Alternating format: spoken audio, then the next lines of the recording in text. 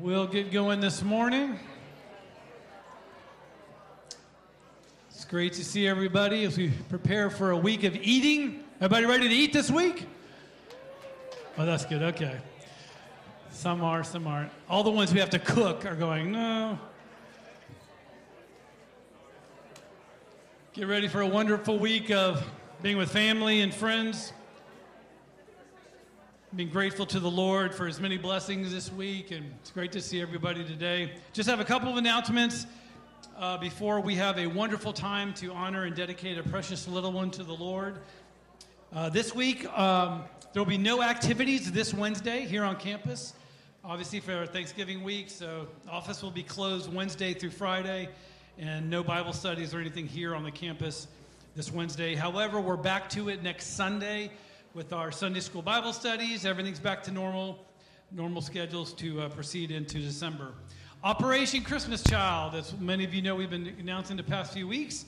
Today was the day to bring in your boxes. I see many have already been brought in the hallway. If you did forget for some reason, you can bring them in tomorrow morning before 10 a.m. So just let one of us as staff members know that you may need to bring it in, and then we'll put it with the boxes before we take them to Ridgecrest for them to be delivered to Atlanta.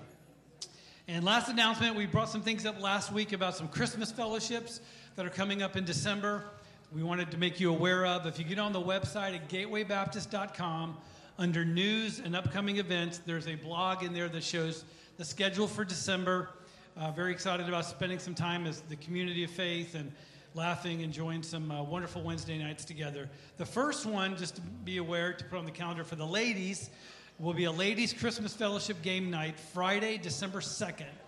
Friday, December 2nd, and all the details, as we said, are on the blog. So now I'm going to ask our pastor to come up for a baby dedication. Well, thanks, CJ. You guys come on up here. We get the joy of starting off this morning with a baby dedication to kick off our service together. This is something we as a community get to do together as the Whateleys commit their newest child to the Lord. Standing before you today, this is Carson and Lindsay Whateley, and this is baby Sophia right here, who's looking at me like, I don't know what I think about him. And our big brothers, Vincent and Nolan, are standing here joining them as well. So why is this family standing before you all today? Because they believe and understand what Psalm 127 teaches. And I remind us often of these. It simply says, children are a heritage from the Lord. And friends, this is just such a reminder to us that our children do not belong to us. We talk about them being our children, but they ultimately belong to the Lord. God has entrusted them to us to raise according to his ways for their calling, to pursue his calling on their lives. And so we realize that they're blessings, they're gifts. And yes, you agree with that, don't you? You are a blessing and a gift, and they're an awesome responsibility. But doing so also follows an example we see set in Scripture, going all the way back to the Old Testament. You think of 1 Samuel chapter 1, when Hannah had prayed for a child, and God granted her the child, and she keeps her promise in 1 Samuel 1:28. She says, I have lent him to the Lord. And what a great expression that is, that she's returned to the Lord the child that has been given to her for God's purposes for him.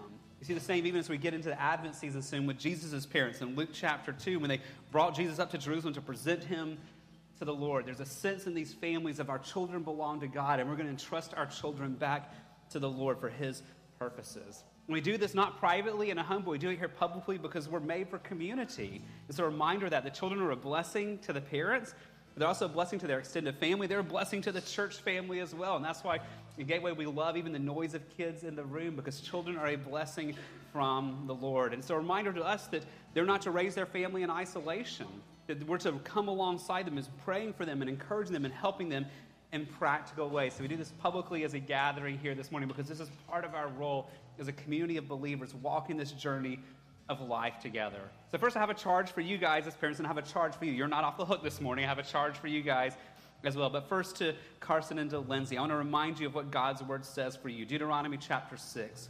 You shall love the Lord your God with all your heart and with all your soul and with all your might. And these words that I command you today shall be on your heart. You shall teach them diligently to your children. You shall talk with them when you sit in your house and when you walk by the way and when you lie down and when you rise. That's a big command given to you guys and given to God's people, that it starts with you guys loving the Lord yourself, together and individually pursuing Christ in this, and then teaching these gospel truths to your children, talking about them when you're sitting at home, when you're walking, basically in every moment, you're redeeming the time and pointing your kids to Christ and reminding them of the gospel. And the command in Ephesians chapter 6, verse 4, fathers, do not provoke your children to anger, but bring them up in the discipline and instruction of the Lord. This calling you guys have to bring them up in God's discipline and God's instruction. That's God's unchanging plan for you guys. So several questions for you guys. I know you've answered these before with your boys, but now with Sophia. First of all, fundamentally, do you guys desire by God's grace, because we can't do this on our own, but by God's grace to seek him with all your heart, soul, mind, and strength, and to let your home be a place that's full of the gospel? I know you do on that. Do you recognize this day that Sophia is a gift from God entrusted to you? Absolutely, and we agree with that. So, do you commit this day to, by God's grace, to be teaching her God's ways and pointing her to Christ, both before she comes to faith in Christ and afterwards, keeping the gospel before her all of her days? I know you do. And do you commit this day to regularly pray for the day that Sophia trusts Christ as her Lord and Savior and to keep the gospel before her?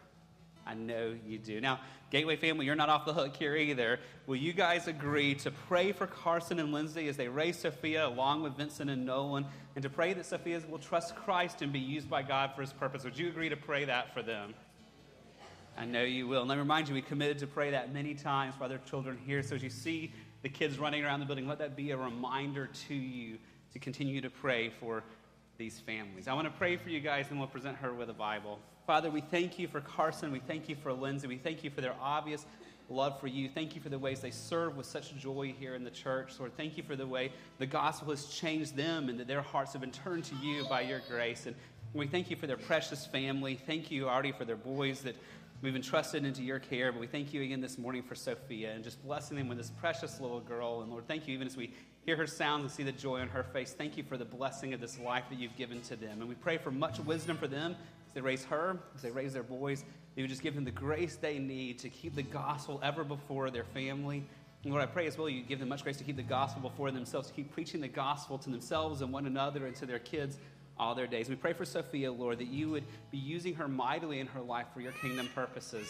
You'd be turning her heart to you. You would bring her to faith in Christ in her age, and she would, through her life, make a huge kingdom impact for you and for your glory. So we thank you for them. Pray your blessings for them all in Jesus' name. Amen. Amen. And we have a little baby Bible for her. So, Sophia, enjoy your first little Bible right there. So God bless you all. Thank you. All right, church, let's stand and prepare our hearts to worship. Reading from Daniel chapter 4. But at the end of that period, I, Nebuchadnezzar, raised my eyes toward heaven, and my reason returned to me. And I blessed the Most High and praised and honored him who lives forever. For his dominion is an everlasting dominion, and his kingdom endures from generation to generation. All the inhabitants of the earth are accounted as nothing, but he does according to his will in the host of heaven and among the inhabitants of earth.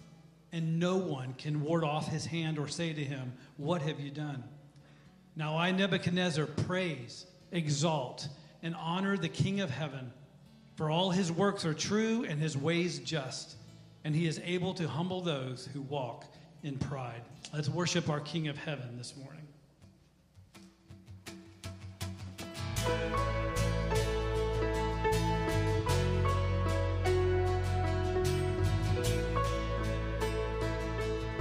Men of sorrows, men of sorrows, what a name for the Son of God who came, who went sinners to reclaim. Hallelujah, what a Savior.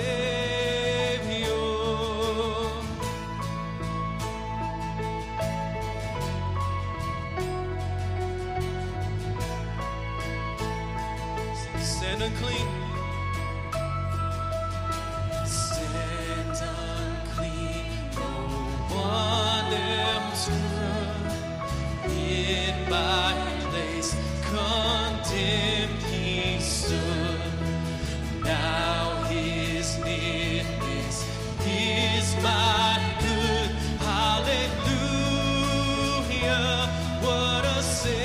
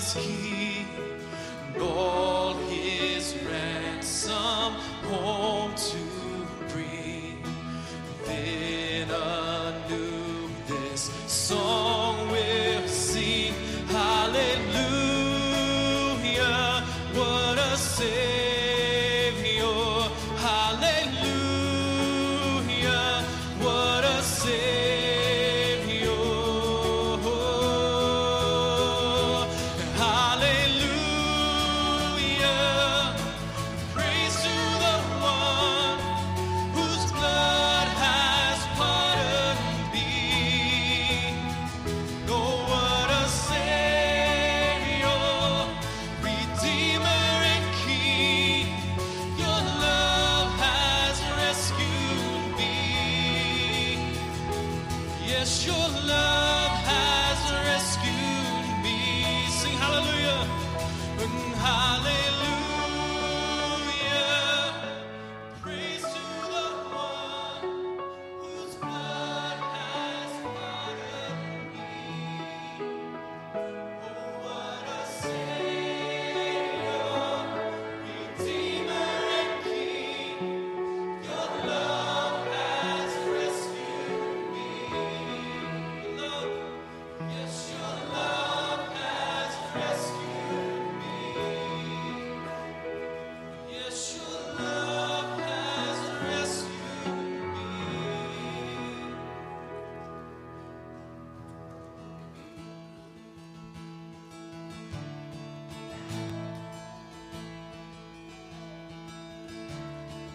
Alone in my sorrow and dead in my sin, lost without hope and no place to begin. Your love made a way to let mercy come in. When death was arrested, my life began. And ash was redeemed, only beauty remains. My orphan heart was given a name. My mourning grew quiet, my feet rose to dance. When death was arrested, my life began. Oh, your grace so free washes over me. You have made me new, now life begins with you. It's your endless love pouring down on us. You have made us new, now life begins with you. Released from my chains, I'm a prisoner no more. My shame was ransomed faithfully. He canceled my debt, he called me his friend. When death was arrested, my life began. Know your grace so free washes over me. You have made me new, now life begins with you. It's your endless love pouring down on us. You have made us new, now life begins with you. Our Savior displayed on a criminal's cross. Darkness rejoices, oh heaven had lost. But then Jesus arose with our freedom in hand. That's when death was arrested and my life began. Sing that again. That's when death was arrested and my life began. Oh, your grace so free washes over me. You have made me new, now life begins with you. It's your endless love pouring down on us. You have made us new, now life begins with you. And we're free. No, we're free, free, forever we're free. Come join the song of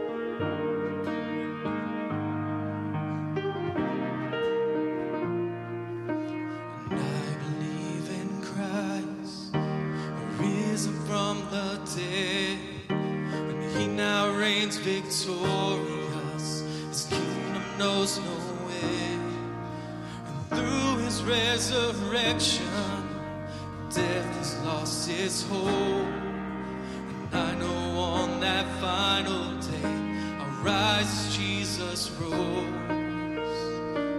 And on that day, we will see you shining brighter than the sun. On that day, we will know you as we lift our voice as one. Till that day, we will praise you for your never-ending grace.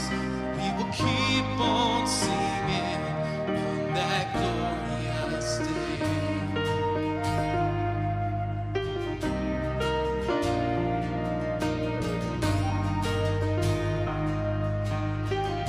Blessed hope, what a blessed hope. Though now tired and worn, we will spend eternity around our Savior's throne. Though we grieve our losses, we grieve not in vain. For we know our crown of glory waits beyond the grave. On that day, we will see you shining brighter than the sun. On that day, we will know you as we lift our voice as one. Till that day, we will praise you for your never-ending grace. We will keep on singing on that glorious day.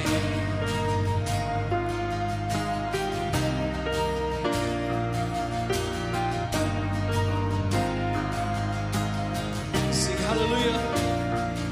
Hallelujah, what a day it will be. For at home with you my joy is complete. And as I run into your arms open wide, I will see my Father who is waiting for me. Hallelujah. Hallelujah, what a day it will be. For at home with you my joy is complete. As I run into your arms open wide, I will see my Father who is waiting for me. My Father who is waiting for me. On that day, we will see you shining brighter than the sun. On that day, we will know you as we lift our voice as one. Till that day, we will praise you for your never-ending grace. We will keep on singing on that glorious day. And on that day, see you shining brighter than the sun. On that day, we will know you as we lift our voice as one. Till that day, we will praise you for your never-ending grace. We will keep on singing on that glorious day. We will keep on singing on that glorious day.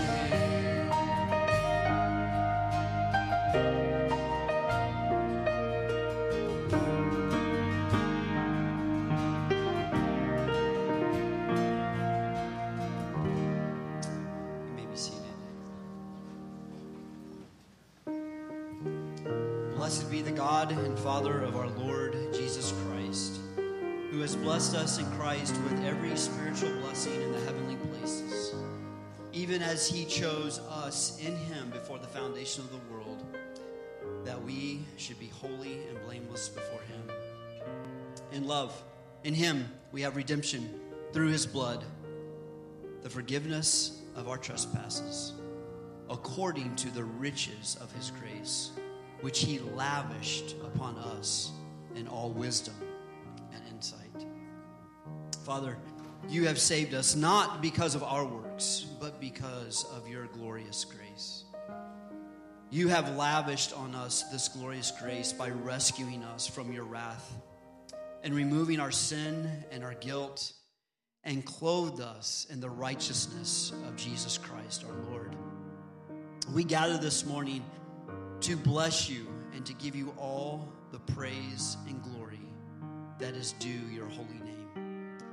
Thank you this morning for the privilege that we have of gathering to worship you through song, through prayer, and the preaching of your word.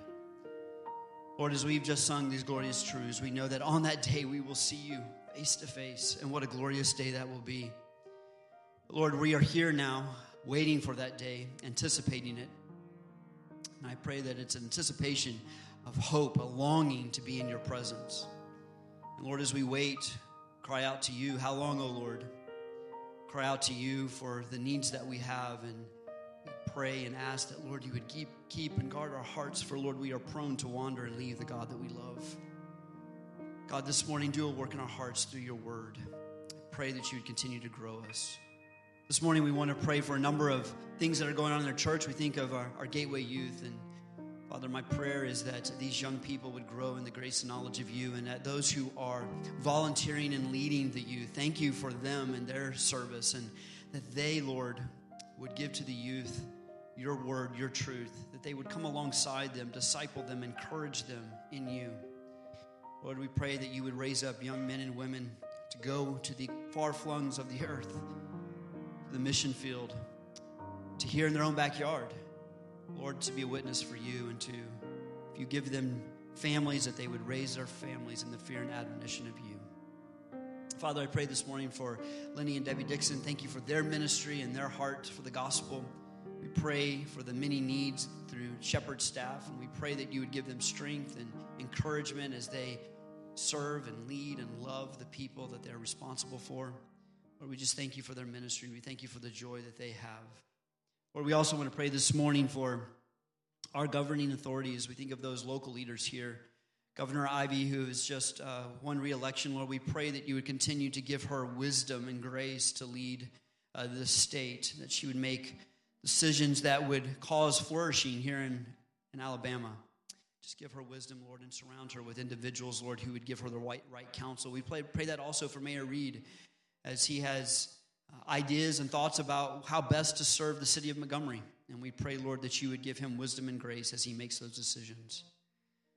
Lord, as we think about our local ministry, our local government, we also think about the ends of the earth. We think about the global mission needs. We pray for the Dakhani Muslims in India. Lord, there's an individual that we know of there that is sharing and evangelizing that community, but there's a huge need for the gospel in India as a whole, but particularly this community. And we pray for this individual who is sharing the gospel to the Dakhani, and we pray for others that would move into that region to share the good news, to plant churches, and to bring the gospel to a lost and dying people. So God, do a work there. Lord, there's so many other needs around us. We pray for those in this room this morning, maybe who are struggling and hurting. Lord, this season for many may be a season of joy, but there may be some here this morning that are struggling because as they think of the seasons, loneliness comes to mind. Pray, Lord, as a church, we would invite people into our homes, that we would love on people and care for people in this body. And when people come into this church, Lord, they would see the love of Christ in how we minister to one another and care for one another and invite one another into our lives. God, I pray that no one in this room would know loneliness this season, that they would know the love of Christ, and they would know this body loving on them as well. Father, we pray for the offering. We ask that you would use it to further your kingdom. Give us wisdom as how we use that, as the elders have been walking through that. And I pray, Lord, that you would take what has been given and, Lord, you would multiply it for the advancement of your kingdom. And now as Grady comes to preach, God, I pray that you would give us listening ears and seeing eyes. Help us to be attentive to your word. I pray for Grady, Lord, as he comes, that you would just bless him as he speaks your truth. The gospel would go forth. The word of God would do its work in our hearts and lives, that we would leave here a people transformed by your truth. We thank you for this, and we praise you and give you all the glory. In Christ's name, amen.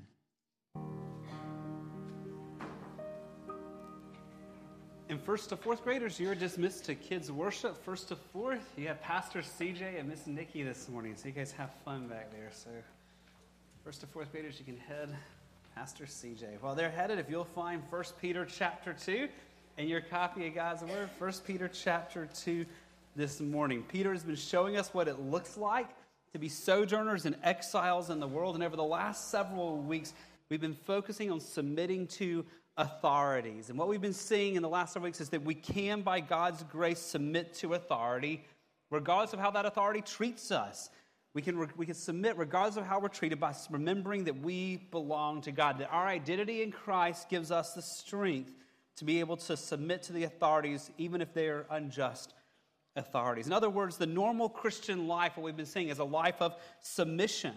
It's a life of willingly giving honor to those above us. It's a life of obeying those who God has placed in authority over us, whether it's a parent, whether it's an employer situation, whether it is a government situation, that we willingly give honor and obedience to those God has placed in authority. Now, as we seek to do that, last week we saw there's a hard reality that often accompanies this truth. So I just want to remind us of that. If you look back in your copy of God's Word to 1 Peter chapter 2, verse 19, Peter said, "For this is a gracious thing when mindful of God, one endures sorrows while suffering unjustly." As we seek to submit to authorities, it doesn't mean we're going to have an easy life. Peter says, rather, we will have sorrows. And notice that sorrows is plural, that our normal Christian life is a life marked with not just one sorrow, but sorrows start our life while we suffer unjustly. And then in verse 20, Peter repeats that and takes it to the next level, that last phrase of verse 20.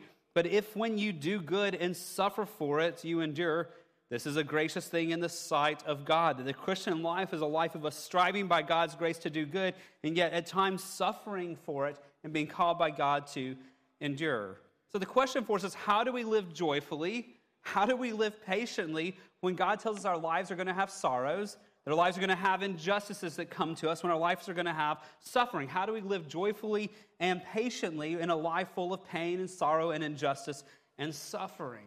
Now, that just seems so abnormal, doesn't it? To equate a life of sorrow with a life of joy and patience. That seems so contrary to our natural inclinations. It seems almost impossible. And friends, as we wrestle with these truths are hard for me, as I assume they are for you. These are challenging words from God. There's not the scriptures that we love to run to in our devotions. They're not the scriptures we love to frame and hang in our house. And like many of you, I do not like being told you're going to suffer in this life. I don't like being told you're going to experience injustices done to you in this life. But even more, friends, I really don't like being told, be patient through those. Be joyful in those. And by the way, don't take revenge. That's not what I like to hear, and I assume that's probably not what you like to hear either, because that's not a natural perspective for us. So in light of all that, how do we grow in this? How do we grow in having a perspective that's willing to embrace injustices done to us and sufferings that come our way, and to do so with patience, and to do so with endurance, and to do so with joy? How do we do that? And that's exactly where Peter goes next. Because Peter understands this perspective on suffering is unnatural. Peter understands this perspective on suffering is hard. And Peter understands this perspective on suffering is impossible apart from Christ. So before we get to today's text, think back to Peter's earlier life when he was walking with Jesus during Jesus' 3 years of his earthly ministry. Do you remember how Peter reacted when Jesus started talking about suffering? Matthew chapter 16, verses 21 and 22. From that time, Jesus began to show his disciples that he must go to Jerusalem and suffer many things from the elders and the chief priests and the scribes, and be killed, and on the third day be raised. Verse 22, and Peter took him aside, this is just mind-blowing, right? And began to rebuke him, saying, "Far be it from you, Lord, this shall never happen to you." Friends, the reality is none of us like suffering when we have to go through it, or when someone we love has to go through it also. And so Jesus loves Peter too much to let Peter get away with that view of suffering and what Jesus himself will have to go through. And so he corrects it. Verse 23, Jesus turns and says to Peter, "Get behind me, Satan. You're a hindrance to me, for you're not setting your mind on the things of God, but on the things of man." Peter had a wrong view of the sufferings of Christ. And so Jesus, this is not a "I'm mean and getting even with you" response. This is a loving but forceful response because Peter had his mind set on the wrong things. He was thinking from a worldly standpoint about sufferings of Christ instead of a biblical standpoint on that. Friends, the struggle to embrace suffering is not unique to us. It was a struggle for Peter, and it's a struggle for a lot of us as well, to see how suffering and hardships fits into God's plan. But just as Peter grew in his understanding of this, we can too. Our verses today that we're coming to in 1 Peter 2 come from a much wiser, older Peter, writing much later in his life, who has learned about patiently enduring suffering in life. And so as we read our verses today, be looking for what changes our perspective on suffering. How did Peter himself go from the guy who's saying no to suffering to what he's going to say today? How do we learn to patiently endure? So what changes our perspective, and how do we learn to patiently endure? I want to look for those in verses 21 to 23. So can I ask you to stand, please, in honor of the reading of the Word of God? 1 Peter chapter 2, verses 21 to 23, and I'm reading out of the English Standard Version. We'll have the words on the screen for you. Also, verse 21 of 1 Peter 2. For to this you have been called, because Christ also suffered for you, leaving you an example, so that you might follow in his steps. He committed no sin, neither was deceit found in his mouth. When he was reviled, he did not revile in return. When he suffered, he did not threaten, but continued entrusting himself to him who judges justly. Would you pray with me? Father, we thank you for your word. We thank you when your word pushes us way out of our comfort zones. And Lord, as we once again come to a text about suffering, I know that this has been stretching me this week, and I know your word stretches these friends as well. So we ask for much grace, Lord, that your Holy Spirit would come and would fill each one of us to help us not only understand this text, but understand what you want us to do personally in our lives in response to this. So Lord, we ask for much grace as we approach another challenging text today, and we ask it in Jesus' name. Amen. Thank you. You may be seated. So I'm going to tell you what the key truth is of this text that I want us to unpack this morning. This is the main idea, and this is going to challenge for me, and it's a challenge for you today. Here's the challenge for us from this text. Look to the perfect example of Christ to find strength to trust God in your sufferings. The call to us here, the challenge to us here, is to look to Christ, our perfect example, to find the strength we need to find joy as we patiently endure sufferings. So how did Peter go from resisting suffering to embracing it? He looked to Christ. He saw how Christ had approached the injustices done to him. If you think back to Peter's life, he had a front row seat to the life of Christ. And he saw how Jesus responded to every injustice that came to him. And Christ's own example became a pattern for Peter. It shaped him so he can say these things now. And by God's grace, as you and I think about Christ, it can shape us as well today. We can be a people who look to the example of Christ and find strength to patiently endure suffering with joy because we're trusting in the Lord. So as we unpack that, let's look at our text this morning. Again, we start with the reality of suffering. Now, if you've been going with us for a while here, 1 Peter, maybe thinking we've seen this a lot, and yes, we have, and there's a lot more to come on this topic. Don't worry on that. This is a topic that we need, and friends, honestly, it's not a topic we're prone to think about. Most of our devotionals probably don't have a lot about suffering in them. Most of us don't spend a lot of time thinking about suffering, and so Peter keeps bringing it up because God knows we need this. Look at the reality of suffering, verse 21. For to this you have been called. Now let's just stop right there. As believers who he's writing to, you and I have been called to something. What is the this that we have been called to? That's what Peter was just teaching us last week, verse 20. Go back to the last half of verse 20. But if when you do good and suffer for it, you endure, this is a gracious thing in the sight of God. So you got two thises. This is grace. To this you have been called. What are those two thises? That previous phrase, when you do good and suffer for it, you endure. The this is to do good and yet suffer for it and yet endure. So put those words into what Peter says here. Let's replace this. Go back to verse 21 this morning. For to do good, yet suffer, yet endure, you have been called. Okay, that's not the calling most of us like to think about. God is saying, I'm calling you as my people to do good and yet be willing to suffer for it and yet still endure. Friends, this is the calling for all believers. This is not just for those at Peter's time who are exiles. This is not just for the underground church in China. This is God's calling on all of his people, regardless of what culture they find themselves in. This word called here is the exact same word we saw earlier back in 1 Peter chapter 2, verse 9. It's an amazing text about our identity. You're a chosen race, a royal priesthood, a holy nation, a people for his own possession, so that you may proclaim the excellencies of him who called you. Let's talk about salvation here. Called you out of darkness into his marvelous light. It's the same word for calling here. So we need to let the reality of that sink in. That the same word that describes God giving to undeserving sinners, us, salvation, is now the same word that God uses to say, your calling is also, as my children now, to seek to do good, yet be willing to suffer, and yet endure that at the same time. That means, friends, suffering is not some detour in this life that we try to avoid. It is not an unplanned bump in the road where God's in heaven being, oops, I didn't see that one coming for them. How do we fix that? Rather, somehow in God's mysterious plan, suffering becomes part of his good plan for his people. Now, friends, I know that sounds unsettling to some. I know that it sounds very contrary to what so much of our culture and even the American church prioritizes. And I know that's not what our flesh wants to hear. But the reality is we need to understand God for who he is, not who we want him to be. And friends, we need to understand God's will for us as revealed in Scripture, not what our culture tells us God's plan for us is to be. And the reality from Scripture, from 1 Peter and from many places, that our calling by God includes a calling to embrace suffering in this life. In fact, this truth is so important, Peter repeats it multiple times here. For example, 1 Peter chapter 3, verse 9, get a little glimpse of where we're going in the months to come. Do not repay evil for evil or reviling for reviling, but on the contrary, bless. There's this, for to this you were called, you may obtain a blessing.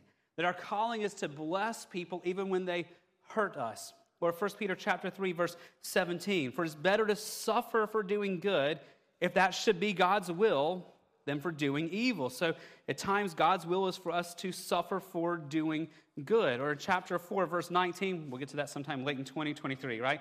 In 1 Peter chapter 4, verse 19, we'll let further along in the letter. Therefore, let those who suffer according to God's will, again, that's not the phrase we like, they're suffering according to God's will, let them entrust their souls to a faithful creator while doing good.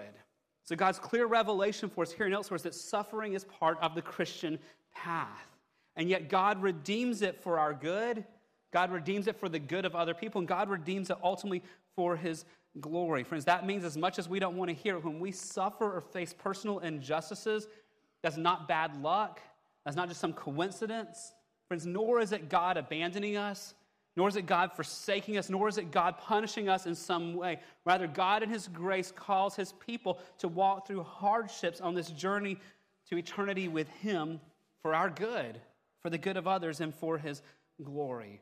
And friends, like I said earlier, Peter knows that is not a natural perspective. You and I know that is not a natural perspective. So how do we keep such a view when life is hard as we walk through sufferings and hardships? And Peter tells us, he gave us a glimpse of this last week. Go back to 1 Peter chapter 2, verse 19. He said, for this is a gracious thing. If you remember last week, literally, this is grace.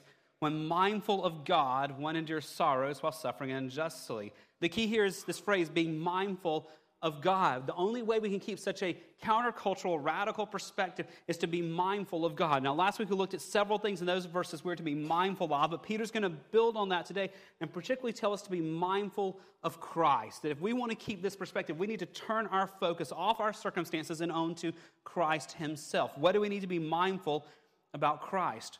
Well, Peter tells us three things to be mindful of Christ here. Number one, he tells us to be mindful of Jesus' nature, to be mindful, to remember, to think about the nature of Jesus. Look at verse 22 in that first phrase. He committed no sin. That Jesus never sinned in any way, shape, form, or fashion. He's holy. He's perfect in all that he has done. One of the authors I was reading this way said it so well, thinking about what Peter saw for those 3 years. This author said, if Jesus had ever grabbed a tasty morsel of fish for himself, or if he ever exploded in frustration at his thick-headed disciples, Peter would have known. But Peter never saw Jesus stray in deed or in word. Jesus never got upset unjustly, never made a bad decision, and never got a laugh at another person's expense. And so when Peter writes here that Jesus committed no sin, he saw it firsthand himself all those years. So friends, if you and I want to see what holiness looks like, we just look to Jesus. If we want to see the nature of God, we just look to Jesus, the one who committed no sin. So Peter says, be mindful of God, remember the nature of Christ. But second of all, be mindful of what Jesus has done for you. Be mindful, remember, think about, turn your focus to what Jesus has done for you. Verse 21 here, for to this as you have been called, because Christ also suffered for you. So why did Christ suffer for us? Well, 1 Peter chapter 3, verse 18, he tells us more explicitly, for Christ also suffered once for sins, the righteous for the unrighteous, so that he might bring us to God. That Jesus willingly suffered for us so that we could be brought into a relationship to God. My friends, you hear me say often, but let me remind us again, when we're drawn to a relationship with God, it's not a get-out-of-hell-free card so we can do what we want to do. God draws us to a relationship with himself to change us, to transform us, to mold us. And what is he molding us to be like? Romans chapter 8, verse 29. In Romans 8:29, for those whom he, God foreknew, he predestined to be conformed, notice, to the image of his Son. Then when God draws us to himself, he is changing us through our lives and through the hardships we experience to be more like Christ. And yes, he uses everything in life, the good and the bad, to do so. The verse before, Romans 8:28, the well-known verse. We know that for those who love God, all things, that all is the highs and the lows, that all is the suffering and the good, the highs of the justices that we experience, the lows of the injustices, all things work together for good for those who are called according to his purpose. So Peter's telling us here to be mindful of God. If we want this radical, unnatural perspective on suffering, think about God, and particularly now think about Christ, his perfect nature. Think about what he's done for us. But number 3, and this is the big focus of this text, to be mindful of how Jesus approached suffering. To be mindful, to remember to think about how Jesus himself approached suffering. Look at verse 21. For to this you have been called, because Christ also suffered for you, leaving you an example so that you might follow in his steps. He says here that Christ suffered, leaving us an example. Now, a quick little Greek note here on this word example. Example does not do justice to the riches of what Peter is describing here. In fact, what Peter's describing here is best illustrated by something you probably did as a kid. So I got a slide for you up here. I want to see if any of you have ever done this. Did any of you ever recognize one of these from preschool, okay? You remember these? Your parents gave you, your preschool teachers gave you, right? What'd you do with these? You were learning your letters, right? So what'd you do? You saw the model of it. They showed you which way to draw. And what'd you do with your pencil? You followed the arrows and you traced the same letter. So that exercise, you would trace the A 15 times in capital, right? Do another 15 times. And day after day, you would trace the letters until you got them right. And you do that for each letter of the alphabet. That's the word Peter uses here. Not our English word example. He uses a Greek word, hypogrammon. Grammon, where we get the word grammar or writings from, it's a Greek word actually used in education to describe children in the society tracing the alphabet to learn letters. So the very thing that we do in elementary school is something in the Greek language called hypogrammon. That's the word Peter picks here. Not just our general, this is an example for you, but literally this is the tracing for you to follow. What is Peter saying here in light of this? He's saying that yes, suffering is hard. Yes, injustice in your life is hard, but look to Jesus. He's perfect. He shows you how to respond. Remember who he's calling you to be, that you're becoming like Christ. So let your life be a hypogrammon, be a tracing of the life of Christ. And so with intentionality, the same way as a child, you spent time meticulously drawing over and over and over, saying, with that same intentionality, trace your life and your response to suffering to look like Christ. Copy Jesus day after day after day after day. And every moment of suffering, keep tracing your life after the pattern of Christ. And because that truth is so important to us, that he takes another image now, not just from education, but from walking in life. So go back to verse 21. For to this you have been called, to this, to do good and suffer and endure, because Christ also suffered for, leaving you an example, a tracing, so that you might follow in his steps. Again, what Peter's saying is, yes, I know suffering is hard. I know injustice is hard. Look to Jesus. He's perfect. He shows you how to respond. Remember, God's making you to be like Christ. So now walk in the same way Jesus walked. Live in the same way that he lived. You know, I can't help but picture when I see things here like of footsteps. I think of going to the beach. And if you're there in the early mornings, there's not much of a path, but you see the footsteps of someone going down the beach. That's kind of the image here for us. So you follow those same footsteps of the one who has gone before us. One of the authors I read said this: one cannot step in the footsteps of Jesus and then head off in any other direction than the direction he took. And so if our life is that beach, and Jesus is, you see his footsteps of how he walked through suffering, we can't look at those and be like, I'm going to follow him, but I'm going to go that way because that looks easier. We put our feet in the same path he walked. We follow the way, we respond the way that Christ responded to suffering. So what direction did Jesus take when he was faced with injustice and suffering? That's important for us to know so we can follow the steps, so we can trace hypogrammon his example. And so Peter shows us what direction Jesus did. Peter shows us how Jesus responded to injustices in his life. And he shows it by telling us what he did not do, but also what he did. So notice, first of all, the direction Jesus did not go, because that's the way we are not to go either. As we see this, remember what Jesus faced. He was accused of being demonic. He was plotted against. He was arrested on false charges. He was unjustly condemned. He was mocked. He was beaten. He was literally spit upon. He was nailed to the cross in the cruelest form of execution ever invented. And even on the cross, he's being mocked. You saved others. Why can't you save yourself? He faced so much injustice, far beyond anything you and I have ever experienced. And what did he not do? What temptations did he not give into? Peter gives us 3. Number 1, he did not deceive. He did not lie. He did not speak falsely. Verse 22, he committed no sin, neither was deceit found in his mouth. Because the reality, friend, is when you're in a hard place and there's a place of suffering, there's a temptation to not be truthful, hoping to escape, to hoping avoid being hurt. Jesus never gave in to that. Even in the hardest moments, his speech was completely pure, and always he did not deceive. Number 2, he did not revile. Now, that's not a word we use every day. Revile means to insult or to speak abusively. That Jesus did not insult back. He did not speak abusively. Verse 23, when he was reviled, so when other people insulted him, when other people spoke abusively to him, he did not insult them back. He did not speak abusively back. Friends, the reality is if people said to me the things that they said to Jesus, I might have a really hard time biting my tongue and not responding with insults or abusive speak back. And the reality is, friends, we revile over such trivial things in our life. And here's Jesus being faced with the ultimate injustice, and he never insulted back. But number 3, and it's closely related, he did not threaten. He did not threaten. Look at that next phrase. He was reviled, but he did not revile in return. When he suffered, he did not threaten. Friends, if anyone could threaten, Jesus could have. But there was no, if you don't stop, I'm going to fill in the blank. I mean, he could have called down angels to strike him. He could have called down lightning to hit them for all that they did. If anyone could legitimately threaten, Jesus could. The just judge of the universe is being harmed by those he created. He could have retaliated, but he chose not to. Another author I read this week described it well, and it helped me visualize it. He says, we can almost see Jesus standing before the earthly governor, Pilate, and not reviling in return. When he suffers at the hands of the officer who flogged him and beat him, he did not threaten in return. So Jesus did not deceive, he did not revile, he did not threaten. Now, why are these 3 highlighted by Peter? There's other things that could have been said. Why these 3?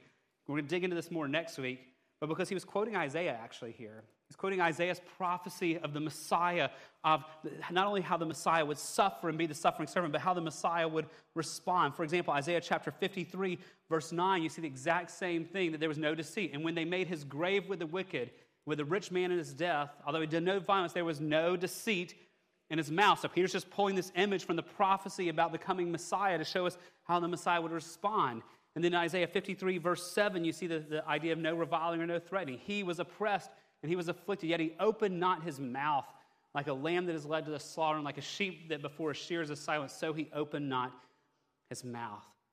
So hundreds and hundreds and hundreds of years before Jesus came, it was prophesied not just that he would suffer, but how he would respond to that suffering. As you read the Gospels and the account of Christ's passion in Matthew, Mark, Luke, and John, you see he responded exactly like was prophesied. As we read Peter's example here, and these reminders of these 3 things Jesus did not do, it's a reminder of how Jesus perfectly fulfilled the prophecies. But this is not just like, oh, that's nice that he fulfilled the prophecies. This is here for our instruction too. Go back to verse 21 today. For to this you have been called, because Christ also suffered for you, leaving you an example so you might follow in his steps. That means that if we are to hypogram and to trace our lives, we cannot do those things either. We cannot deceive, we cannot revile, we cannot threaten when life is hard. That means if we're to follow in his footsteps on the path he's walked through, we cannot go that way either, though that's the easier way to go. Someone I read this week said it so well. This is our calling, Peter says, not to hurt back, and to not to plan to hurt back, and to not to seethe with bitterness because you're not allowed to hurt back. So you can see this is not a simple rule to keep. This is a miracle to be experienced. And isn't that our tendency? We want to hurt back, or we want to plan to hurt back, and then if we're not allowed to, we seethe with bitterness because we're not allowed to hurt back. This is something that we can only fulfill by God's grace. It's a miracle to be experienced. So if we're not to go down that path, how do we go down a different path? What do we do instead? If that's the put off, what do we put on instead? So notice what Jesus did instead. And friends, this is the key of this whole passage here. This is the key to understanding how Jesus was able to respond with patience and joy in the midst of injustice. And it's the key for how we can respond this way as well. Look at verse 23 again. This last phrase, but look at the whole verse is the key for us. When he was reviled, he did not revile in return. When he suffered, he did not threaten. But here it is, here's the put on. But he continued entrusting himself to him who judges justly. Instead of putting on sinful behaviors, he put on something instead. Jesus entrusted himself. He handed himself over. He let go of something and gave it to someone else.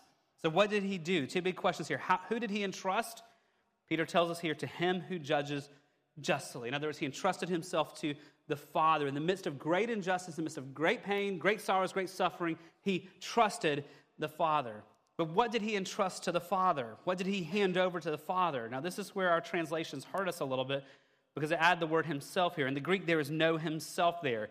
It simply says, but continued entrusting to him who judges justly. Now, it sounds awkward in English, so most of our translations stick himself in there.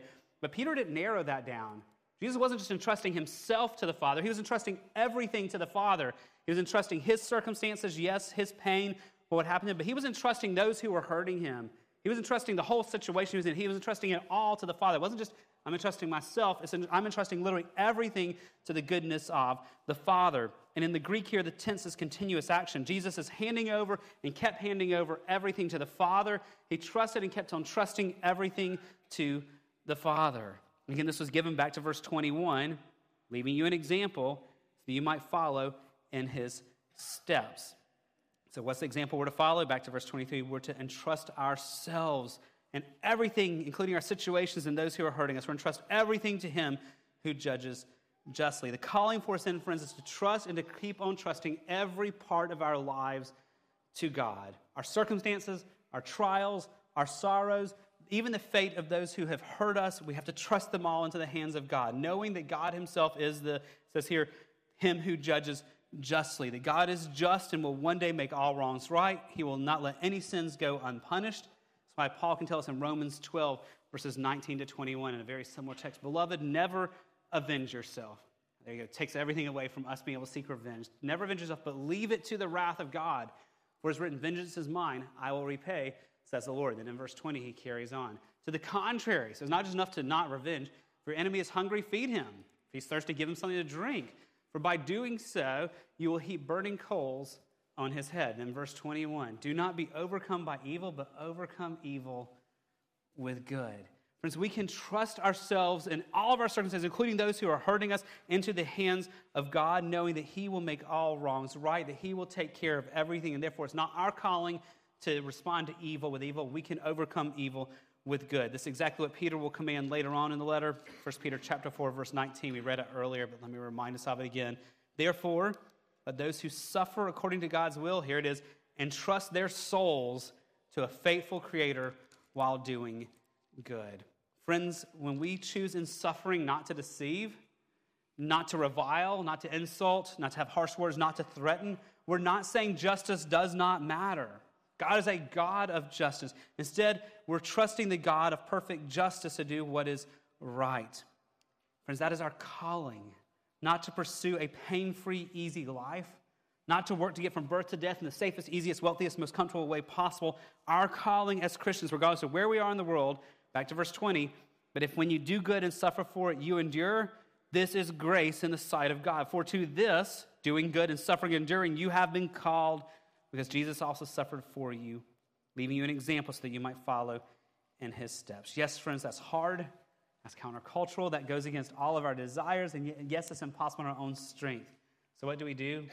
We look to Christ, the perfect example who's sinless, the one who died to bring us to God so that we could be conformed to his image. And by God's grace, he conforms us to begin to respond to sufferings the way Christ did, putting off sinful responses, putting off vindication, and trusting God with literally everything. So back to our main idea and our challenge from all of this. Look to the perfect example of Christ to find strength to trust God in all of your sufferings. So I have just one question for us as we wrap up this morning. It's this, friends. It's one I've been wrestling with in my own life this week. What are you trusting in when life is hard? What are you trusting in? Again, the way Christ was able to do this, he was entrusting himself to the Father.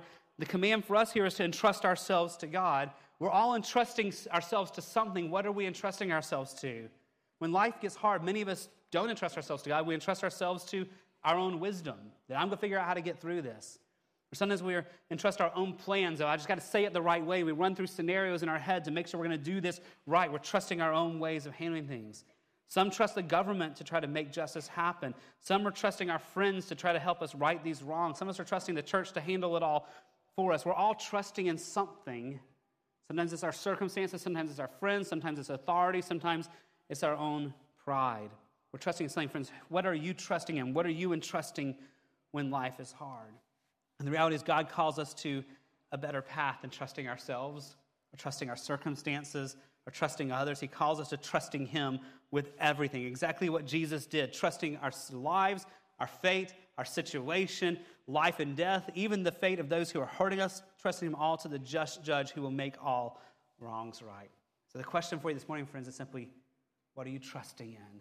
For those who know Christ, this is something that becomes possible because of God's grace. If you never trusted Christ, the only way to have a life like this is to first entrust Christ with your salvation, to trust Him to forgive. For those who know Christ, friends, what are you trusting in this week? When you had the lows this week, what did you trust in? When you've had the greatest sorrows of your life, what are you entrusting yourself to? And may God give us grace to be a people who, like Christ, we trace our lives to be ones who entrust ourselves to Him who judges justly. Would you pray with me?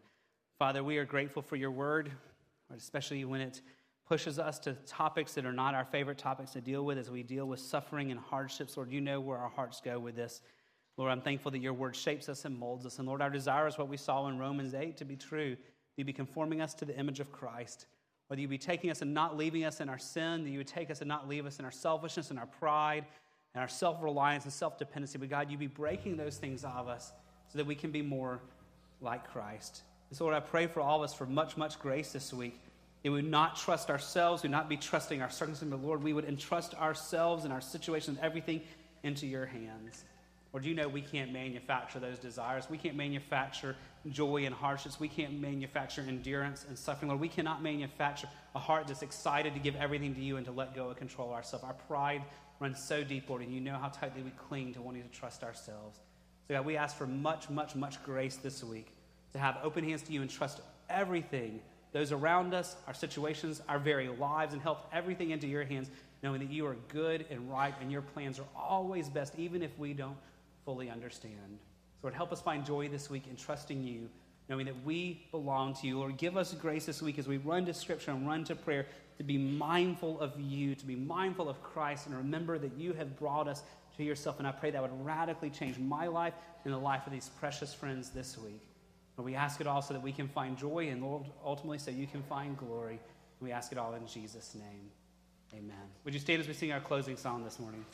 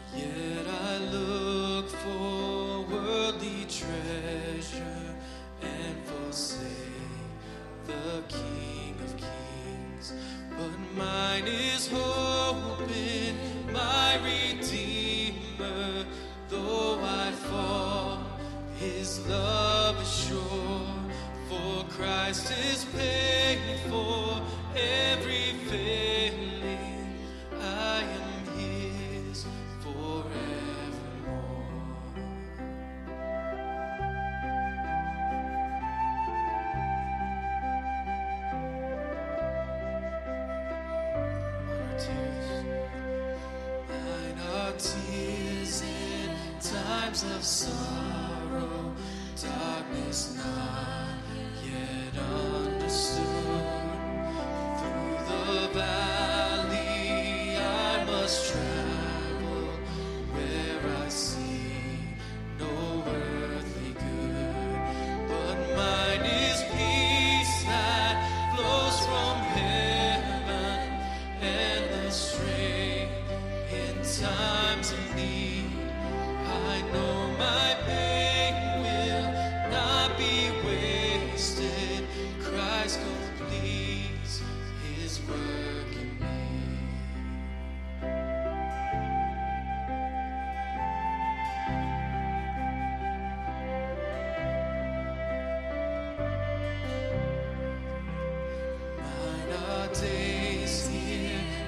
as a stranger, pilgrim on the narrow way. One with Christ I will encounter harm and hatred for his name. But mine is armor for this battle, strong enough to last a war. And he has said he will deliver safely to the golden shore. And mine are keys to Zion city, where beside the King I walk. For there my heart has found its treasure. Christ is mine forevermore.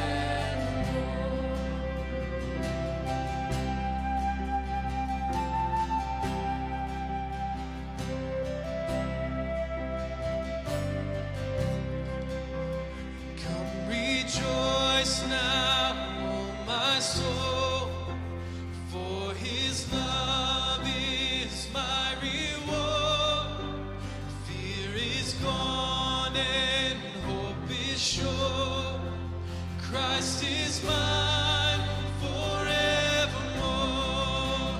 Come rejoice now, O my soul, for his love is my reward. Fear is gone and hope is sure. Christ is mine forevermore. Come rejoice now, O my soul, for his love is my reward. Fear is gone and hope is sure. Christ is mine forevermore. Mine are keys to Zion city, where beside the King I walk. For there my heart has found its treasure. Christ is mine forevermore. Christ is mine forevermore.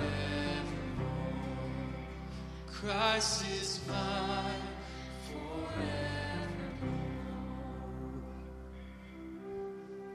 Friends, that is our prayer and our hope for you this week. Do you find peace? Remember where your heavenly home is, and that would give you much strength for whatever sorrows you work with. I know these are weighty matters we're discussing. I know many of you carry deep sorrows and deep sadness, so at the end of the service today, I'd love for some of our elders to be available. So maybe some of the elders could come up front. And if you'd like someone to come pray with you about the sorrows you're walking through, struggles you have, if you just need a word of encouragement, a reminder of the promises of God, I'd love for some of these guys to be available. So come catch one of these guys up front if you'd like someone to pray with you at the end of the service. Let's close out in prayer. Father, we do pray that what we just sung would not just be words, but would be our experience, that we find peace regardless of our circumstances, that we have an eternal perspective because you have redeemed us and we know you are holding us, and that we can say with confidence, Christ is mine forevermore. Oh Lord, let that be our anchor and our hope this week, whether we're on the ups or the downs, that Christ is mine forevermore. And we'll give you all the glory in Jesus' name. Amen. God bless you, Gateway family. Have a great Sunday afternoon.